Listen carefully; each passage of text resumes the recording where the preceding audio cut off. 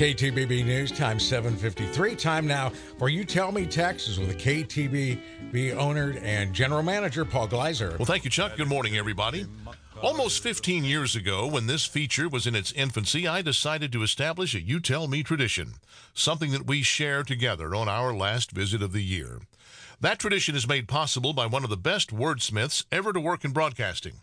His name was Harry Reasoner, and he was one of the founding anchors of CBS's 60 Minutes, and he also anchored for ABC during the 1970s. He, like many of his peers, learned his craft as a newspaperman, catering to an audience with a longer attention span. His technology was a manual typewriter, and his daily pursuit was the well-turned phrase. As I ponder Christmas 2022, coming as it does when we are beset by rising prices and increasing world tension, I come back to a transcript that I have hung on to for more than 40 years. It was written by Reasoner and delivered on at least 2 occasions, once on 60 Minutes and once when he was an anchor at ABC. He said before he died that it got him more mail than anything he had ever done. So, in what continues as a You Tell Me tradition, here again is what Harry Reasoner said. The basis for this tremendous annual burst of gift buying and parties and near hysteria is a quiet event that Christians believe actually happened a long time ago. You can say that in all societies there has always been a midwinter festival, and that many of the trappings of our Christmas are almost violently pagan. But you come back to the central fact of the day and quietness of Christmas morning, the birth of God on earth. It leaves you only 3 ways of accepting Christmas. One is cynically, as a time to make money or endorse the making of it. One is graciously, the appropriate attitude for non-Christians who wish their fellow citizens all the joys to which their beliefs entitle them.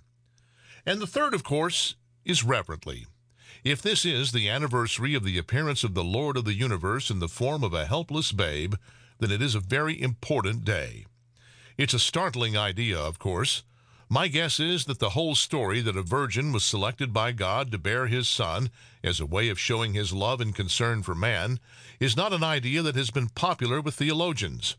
It's a somewhat illogical idea, and theologians like logic almost as much as they like God. It's so revolutionary a thought that it probably could only come from a God that is beyond logic and beyond theology. It has a magnificent appeal. Almost nobody has seen God, and almost nobody has any real idea of what he's like.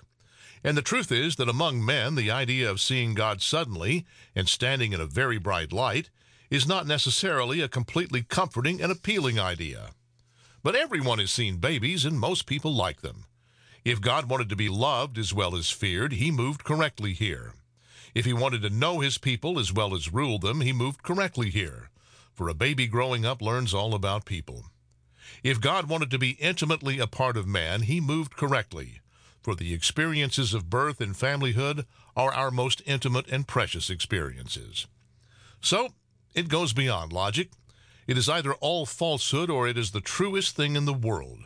It's the story of the great innocence of God the baby, God in the form of man, and has such a dramatic shock toward the heart that if it is not true, for Christians, nothing is true. So, if a Christian is touched only once a year, the touching is still worth it. And maybe on some given Christmas, some final quiet morning, the touch will take. Thank you, Harry. One final thought, also now a You Tell Me tradition. If the Christmas spirit is again not coming easily to you, consider the words of another of my favorite wordsmiths. His name was Charles Dickens, and in his literary opus, A Christmas Carol, he said, "For it is good to be children sometimes, and never better than at Christmas, when its mighty founder was a child himself." Well, so it is, Mr. Dickens, and God bless us every one. KTBB News Time, 7:57.